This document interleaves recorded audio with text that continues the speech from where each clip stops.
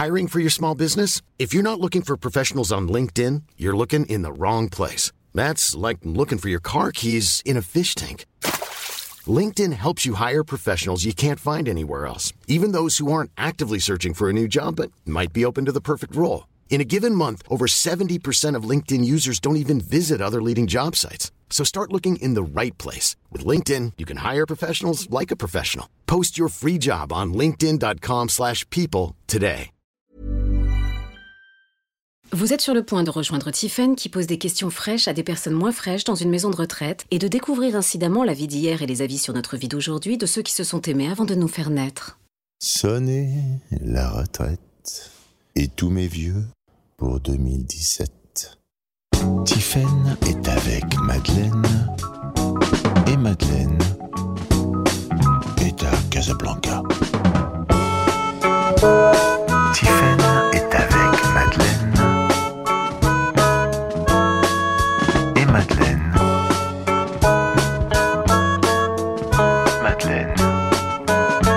est à Casablanca.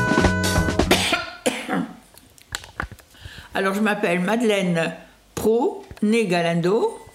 Mon père était d'origine espagnole. Je suis née le 31 décembre 1933 à Mogador, au Maroc, parce que mes parents y vivaient. Et j'ai été dans l'enseignement à partir de l'âge de 20 ans jusqu'à l'âge de 35 ans. Après, j'ai repris le métier de secrétaire pour lequel j'avais été préparée, parce que j'étais dans l'enseignement commercial. Voilà. J'ai eu 2 expériences très très agréables. D'abord, pourquoi j'en sais rien. On m'a nommée surveillante générale dans un lycée marocain où je n'avais que des élèves marocains, mais vraiment avec qui je me suis entendue d'une façon extraordinaire. D'accord. Et la deuxième chose, c'est que j'ai travaillé pour un organisme juif qui se trouve en Suisse, à Genève, qui s'appelle l'Organisation rationnelle du travail et qui a des lycées dans le monde entier pour apprendre aux jeunes juifs tous les métiers qu'ils veulent. Médecin, docteur, chirurgien, laboratoire, fraiseur, mécanicien, enfin des métiers qu'on peut faire dans des écoles facilement. Et tout est payé par l'organisation, c'est-à-dire que les élèves que j'ai créé d'ailleurs dans cette école la section commerciale. Quand je suis arrivée, on m'a dit: mademoiselle, de quoi avez-vous besoin pour créer votre section? Alors j'ai dit: je ne sais pas, qu'est-ce que vous avez à m'offrir? Ils m'ont dit: une classe et des élèves, ça tout. Maintenant, vous nous dites ce que vous voulez. Alors j'ai donné les livres, les cahiers, les machines à dactylo, et je me suis même fait payer des dictaphones pour que les élèves apprennent dessus. Enfin, j'ai eu tout ce que je voulais. Chaque fois que je voulais quelque chose, je l'avais. Madeleine, pourquoi vous êtes ici à Pantin aujourd'hui, à la Seigneurie? Je suis ici à Pantin parce que je suis venue en France, à Paris, en 1984, pour des raisons personnelles, c'est-à-dire pour accompagner ma fille qui voulait venir faire ses études à Paris, et je ne voulais pas la laisser toute seule. J'étais divorcée, j'étais plutôt séparée de mon mari, et donc je suis venue ici. Ici, j'ai travaillé comme secrétaire dans des entreprises, et une surtout, et j'ai fini comme secrétaire d'avocat, d'avocat d'affaires, pas d'avocat de pénal.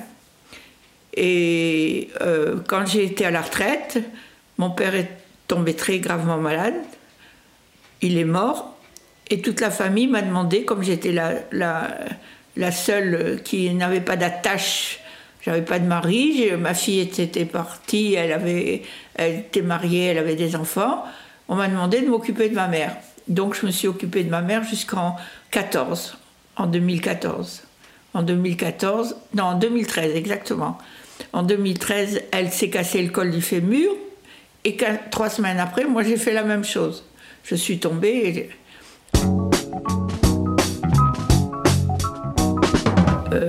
j'avais donc abandonné mon appartement et toutes mes affaires. Et bon, quand elle est partie, les premiers temps, ça s'est très bien passé avec ma sœur, parce que c'était elle qui s'en occupait surtout. Et puis,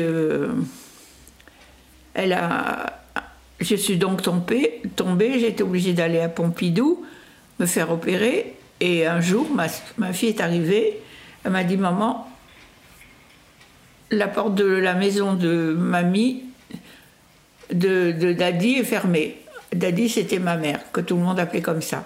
« Ah bon ?» Elle a dit « Oui, Michel a dit qu'elle ne voulait pas que tu retournes là-bas. » Moi, je ne peux pas te garder chez moi, je n'ai pas une maison qui est faite pour quelqu'un qui a des difficultés pour marcher.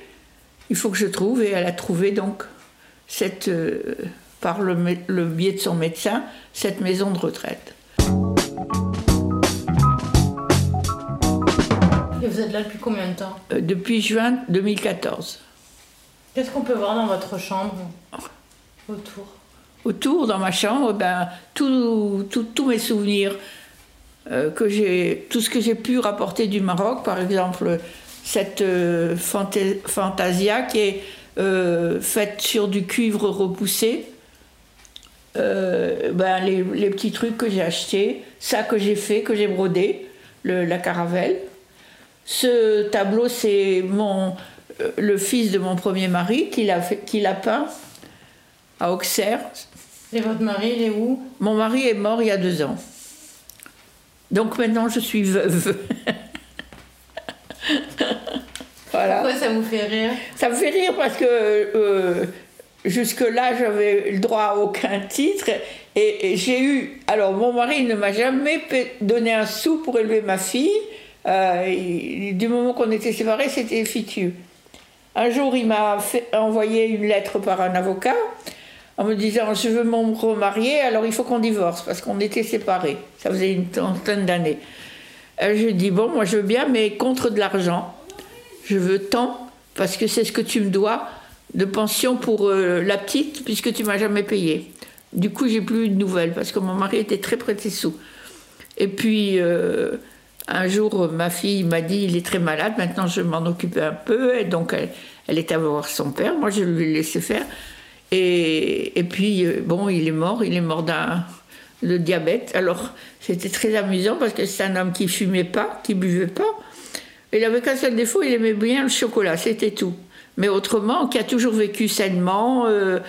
Et puis, il est mort dans des circonstances un peu bêtes parce qu'il a eu un comment ça s'appelle ? Excusez-moi, j'ai des trous de mémoire de temps en temps.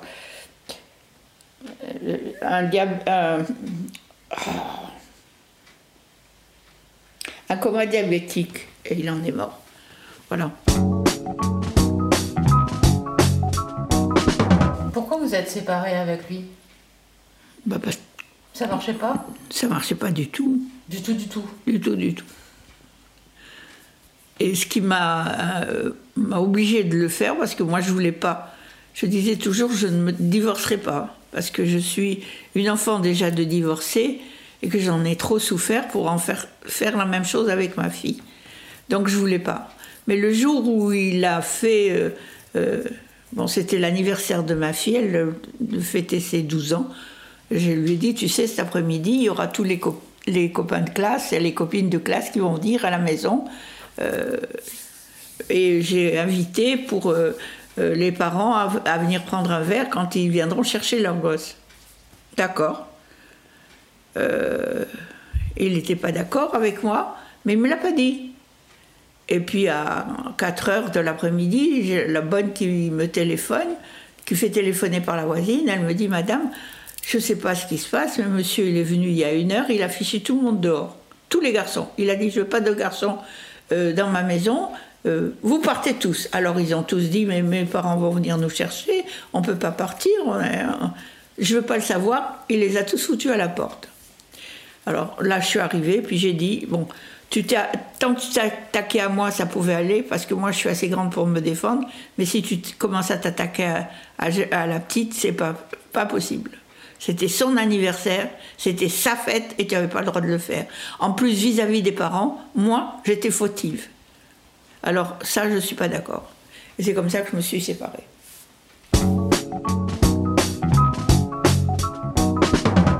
après, il n'y a pas eu un autre homme? Ah non, pas du tout. Il y avait des aventures de temps en temps, mais il n'y a pas eu d'autre homme. Au grand désespoir de ma fille, qui aurait bien voulu qu'il y ait un homme autour d'elle. Mais moi, je l'ai entourée d'une autre manière. J'ai trouvé la possibilité de louer une petite maison au bord de l'eau. Je l'ai aménagée avec des caisses, des machins comme ça. J'ai fait faire des lits superposés. Et j'ai 2 pièces de la petite maison étaient consacrées aux enfants.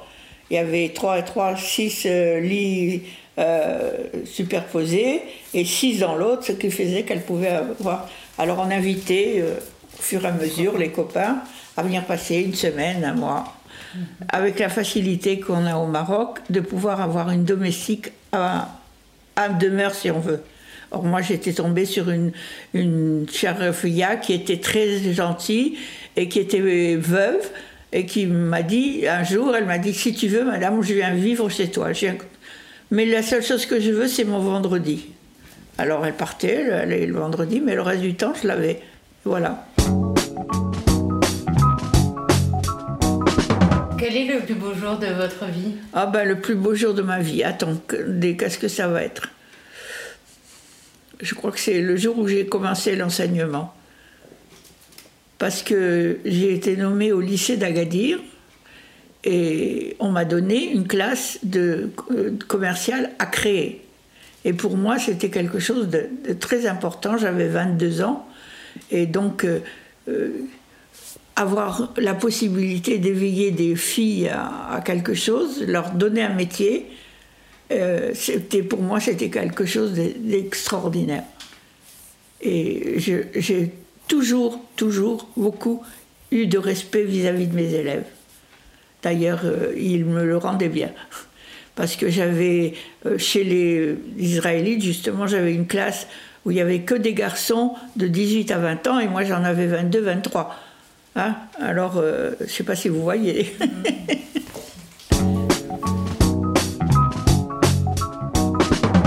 Vous étiez sportive? J'étais sportive, si vous voulez, parce que je faisais beaucoup de natation. Au Maroc, on a des grandes plages. On avait des grandes plages. Certaines étaient même aménagées en piscine, en plage surveillée, parce que l'Atlantique est très dangereux. Et donc, non, moi je faisais beaucoup de natation. Et c'est ça qui m'a manqué le plus quand je suis arrivée ici. Parce que la piscine c'est bien beau, mais ça ne remplace pas la mer. C'est pas vrai. Et quand j'avais le cafard de la mer, je partais sur la Seine et je faisais le tour de la Seine. Et le jour où il y a eu le fameux attentat de la rue des Rosiers, alors là, ça m'a rappelé certains attentats qu'on avait eus à Casablanca à la suite de l'indépendance et tout ça. J'ai pris ma voiture, je suis allée à la Seine, j'ai pris un bateau-mouche et j'ai fait 3 fois ou 4 fois le trajet. Alors, à un moment donné, il y a un des messieurs qui vient qui me dit « Mais madame, je ne comprends pas, vous êtes là déjà depuis... » Alors je dis « Vous ne pouvez pas comprendre, vous ne pouvez pas comprendre. »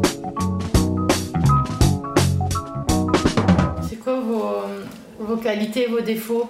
Oh, mes qualités j'espère que je suis aimable, gentille et souriante le plus souvent possible. Mes défauts, je suis très... comment dire? Je n'aime pas qu'on me fasse du mal, parce qu'à ce moment-là, je deviens enragée. Et justement, c'est ce que je racontais. Une fois, on m'a fait... Quand j'étais dans l'enseignement à Agadir, je suis venue, j'ai sympathisé avec tout le monde. Et j'ai travaillé avec le professeur de dessin parce qu'on m'avait donné le dessin commercial à faire avec mes élèves. Les boîtes, les machins, les lettres et tout. Et moi, je ne savais pas, et surtout, je ne savais pas comment les noter. Alors, je lui demandais, chaque fois que j'avais eu un cours, je lui demandais comment est-ce que je vais noter. Bon, tu feras comme ça, comme ça, comme ça. Et un jour, j'entends... oh ouais, elle s'entend bien avec le professeur de dessin, tu sais, elle est sa maîtresse. Hein, et ça, je suis sûre et certaine qu'elle est sa maîtresse. Alors moi, j'ai rien dit. Et la semaine suivante, on était en plein réunion des professeurs dans la grande salle. On travaillait d'un côté au fait. Alors je me suis levée, puis j'ai fait « Alain ?»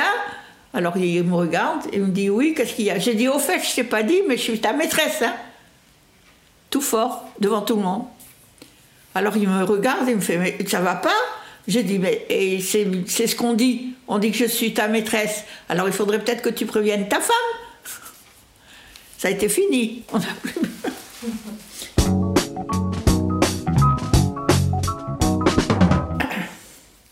Maintenant, je suis devenue très sauvage. Je reste toute seule. Je regarde la télévision.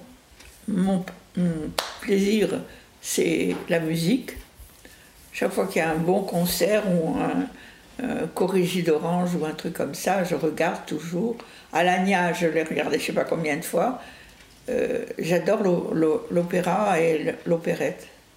Il faut dire que quand j'étais au Maroc, contrairement à ce qu'on peut penser, à Casablanca, il y avait un théâtre. C'était pas très beau, c'était un ancien hangar qui avait été transformé en théâtre. C'était pas toujours très bon comme son, mais après j'ai su qu'à Paris, il y avait aussi des salles où on n'entendait pas les sons. Et il y avait régulièrement des opéras, les ténors de France qui venaient. Alors là-bas, j'ai vu La Traviata, j'ai vu, comment ça s'appelait, de Wagner, la Valkyrie, j'ai vu la Tosca, j'ai vu, bon, et puis j'ai vu plein d'opérettes, La fille du régiment, comment il s'appelait l'autre, une petite opérette, Le pays du sourire. Et puis bon, plein comme ça. Et j'avais un ami qui avait une loge là-bas dans ce théâtre et qui, chaque fois qu'il y avait un spectacle ou quoi que ce soit, il m'emmenait, il m'invitait pour que je puisse en profiter. Et on avait, nous les lycéens, on avait une fois par mois les Gala Carcenti qui venaient à Casablanca et qui nous faisaient des scènes de Phèdre, de Molière, de Racine. Et en dehors de ça, on avait le théâtre régulièrement, avec les troupes Carcenti justement, qui venaient. À la base, j'ai vu Karl Jonklin, j'ai vu François Perrier, j'ai entendu chanter Aznavour. Bon, on n'était pas, comme on dit, dans un bled. Alors, quand je suis arrivée ici, j'ai été très peinée par justement cette... Oh, toi, tu viens du Maroc, tu viens de la campagne. Alors je disais, mais je viens pas de la campagne. Je suis allée au théâtre, toutes les pièces que vous êtes en train de voir et que vous... Je les ai déjà vues, mais je ne les ai pas vues en France. Je les ai vues au Maroc. Ils étaient comment, vos parents? Ma mère me faisait ressentir tout le temps qu'elle était divorcée, que son premier mari était un salaud, et que le monsieur qui nous élevait, mon beau-père avec qui elle s'était remariée, alors qu'on avait déjà 9 et 8 ans avec mon frère, c'était lui qui payait nos études, machin, et c'est le reproche que je lui ai fait toute ma vie. Et puis il y avait une chose que ma mère avait, c'est qu'elle était en adoration devant mon beau-père, mais elle était d'une jalousie atroce. Atroce. Elle ne le laissait pas partir quand il devait partir en déplacement dans le Maroc parce qu'il était industriel et qu'il revendait du matériel. Il devait partir à Casablanca ou à Fès ou ailleurs à Rabat ailleurs pour des papiers, des trucs comme ça. Elle le suivait continuellement. Elle nous laissait avec les bonnes, avec ma grand-mère, mais elle allait avec son mari. Voilà. Mon père, je ne l'ai jamais connu. J'avais 2 ans quand maman a divorcé. Je ne sais pas comment il est. Il est mort depuis, même qu'on m'avait recherché, retrouvé pour que j'hérite et que j'ai dit non. Pour moi, je regrette, mais ce monsieur, c'est pas mon père. Voilà, c'est tout. C'est quoi votre bon souvenir d'enfance? Oh, il y en a plein, parce que j'avais une grand-mère qui nous adorait, qui nous a élevés et qui s'occupait de nous vraiment très bien avec mon frère. Bon, mon frère, c'était un petit tordu, Il était très taquin et il faisait plein de bêtises, mais c'était toujours moi qui les faisais. Heureusement que ma grand-mère le savait, et alors elle faisait semblant de me gronder.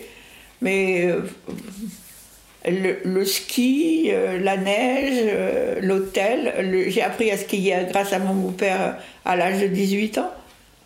Mais mes souvenirs d'enfance, la plage, c'était tout mélangé, quoi, si vous voulez. J'ai eu une très belle vie au Maroc. Et depuis, je suis malheureuse d'être ici.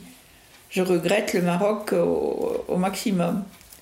Vous voyez, au point que je regrette le Maroc, il y a une publicité qui s'appelle Voyage privé, qui est soi-disant dans des lieux très chics et tout ça. À un moment donné, ils font la publicité en se servant d'un endroit à Marrakech qui s'appelle la Badia, le jardin de la Badia, pardon, où il y a une ménara, le jardin de la Ménara, pardon, où il y a une petite maison qui est devant un grand bassin.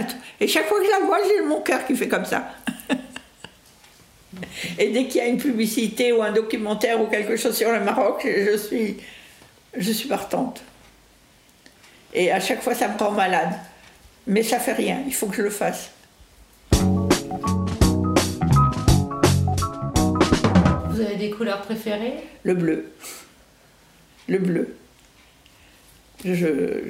D'ailleurs, ils pourront vous le dire, je suis presque toujours en bleu, et donc quand je suis dans une autre couleur, ils sont tout contents.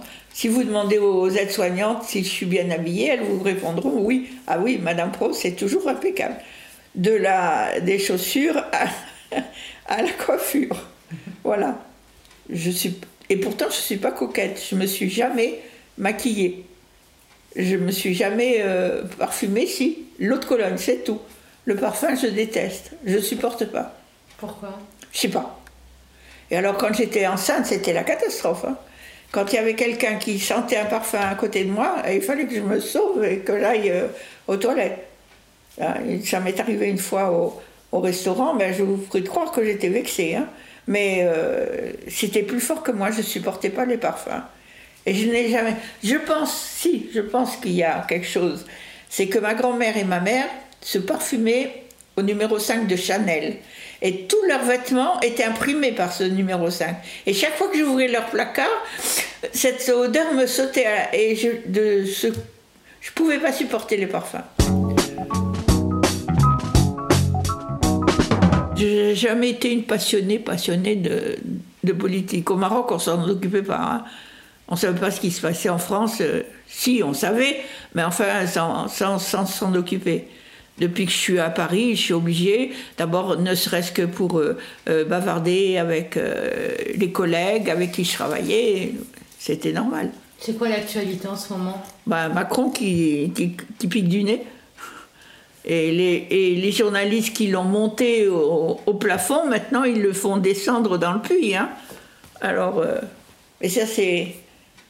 Excusez-moi, vous êtes journaliste, mais je le dis tout de suite, il y a des journalistes qui sont vraiment des salauds. Il y a des journalistes, pour avoir un scoop ou n'importe quoi, ils feront n'importe quoi. D'ailleurs, regardez, ils ont passé plein de documentaires sur Diana. C'est pas beau, c'était pas beau. Cette cavalcade dans Paris avec... non, là, je suis pas d'accord. Alors, quand ma sœur m'a appris que mes petites nièces voulaient faire le journalisme, alors là, j'ai sauté au plafond. J'ai dit, mais ça va pas ? Elle m'a dit, oui, mais elles vont faire du journalisme à la télé, et puis elles vont faire surtout. Alors, il y en a une qui est sur France 5, qui travaille avec le magazine de la santé, avec Simès et Martin Carrère. Et puis l'autre, elle est CBFM TV, elle fait une émission où elle est plutôt une journaliste marrante, quoi. Elle interroge les gens avec humour, voilà. Enfin, maintenant qu'elles ont choisi leur métier, elles l'ont choisi. Hein. Macron, moi j'ai tout de suite, il m'a plu tout de suite. Je sais pas pourquoi, je trouve qu'il est souriant. Il est pas très beau parce qu'il est pas grand, Il est petit, mais enfin, il est très souriant, il a toujours le sourire. Je sais pas, moi, il m'a plu. Dès le départ, j'ai dit, si je dois voter, je voterai pour Macron. Bon, après, ça se posait plus, puisqu'il y avait Le Pen ou Macron, et qu'il n'était pas question de Le Pen. Donc, les gens ont voté Macron. Mais maintenant, ils voudraient que Macron il fasse des miracles en l'espace de 3 mois. C'est pas possible.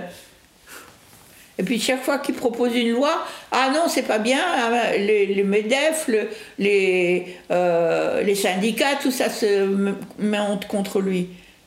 Et puis alors, le Mélenchon, il n'a pas la langue dans la poche, il est vraiment... c'est un salaud. Alors lui, je peux pas le voir. Autant j'aime pas Le Pen, parce qu'elle a des idées un peu que je n'apprécie pas du tout. Autant Mélenchon, je l'aime pas parce que je trouve qu'il est méchant. Voilà, c'est comme ça que je le définis. De vous à moi, est-ce que vous avez eu un secret pendant votre vie? Quelque chose que vous n'avez pas dit? Ah j'ai jamais dit par exemple à maman la première fois où j'ai fait l'amour. Surtout à l'époque, c'était... J'ai eu la chance, je dois avouer, et j'aimais ça. Et j'ai eu de la chance, dès le départ, d'être bien dirigée, de manière à ce que ça me plaise et pas que je fasse comme ça. Voilà. Et c'était qui alors? Je me rappelle même plus. C'était Et c'était où? Un copain à Casablanca. À Casablanca, avec un garçon de Casa.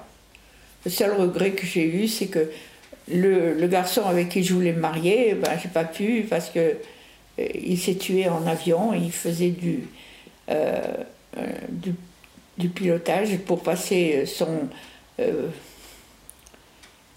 brevet de pilote d'avion, et il avait gagné une place à Air France, et le dimanche d'avant il a continué à donner des cours des premiers vols à des jeunes, et puis il s'est tué sous mes yeux. Son avion a éclaté, je ne sais pas ce qui s'est passé. Il était en train de donner un baptême de l'air à quelqu'un et ils se sont crachés tous les deux. Voilà. Ça a été mon plus grand chagrin. Même maintenant encore. Vous y pensez encore? J'y pense encore. Et ça vous manque, la tendresse, les gestes? Tout ça, ça me manque. Ça m'a manqué beaucoup. Et quand je suis revenue en France, j'avais l'espoir de retrouver quelqu'un que j'avais connu à Casablanca et avec qui je m'entendais merveilleusement bien. Et lui aussi. Mais quand je suis arrivée, je ne l'ai pas retrouvé. Et pourtant, il travaillait chez Renault, alors j'aurais pu... Et puis après, j'ai appris qu'il était mort, alors j'ai laissé tomber, mais ça m'a chagrinée, parce que si je l'avais retrouvé, là, je ne le lâchais plus.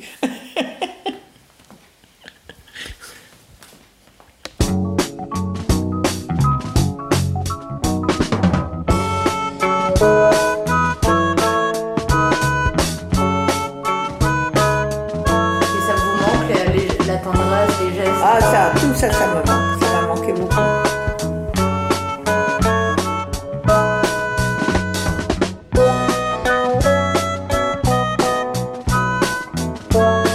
Si j'avais retrouvé, là, je ne lâchais plus.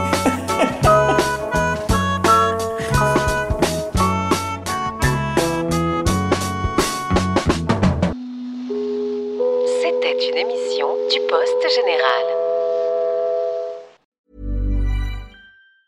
Planning for your next trip? Elevate your travel style with Quince. Quince has all the jet-setting essentials you'll want for your next getaway, like European linen, premium luggage options, buttery soft Italian leather bags, and so much more. And it's all priced at 50 to 80% less than similar brands. Plus, Quince only works with factories that use safe and ethical manufacturing practices. Pack your bags with high-quality essentials you'll be wearing for vacations to come with Quince. Go to quince.com/trip for free shipping and 365-day returns.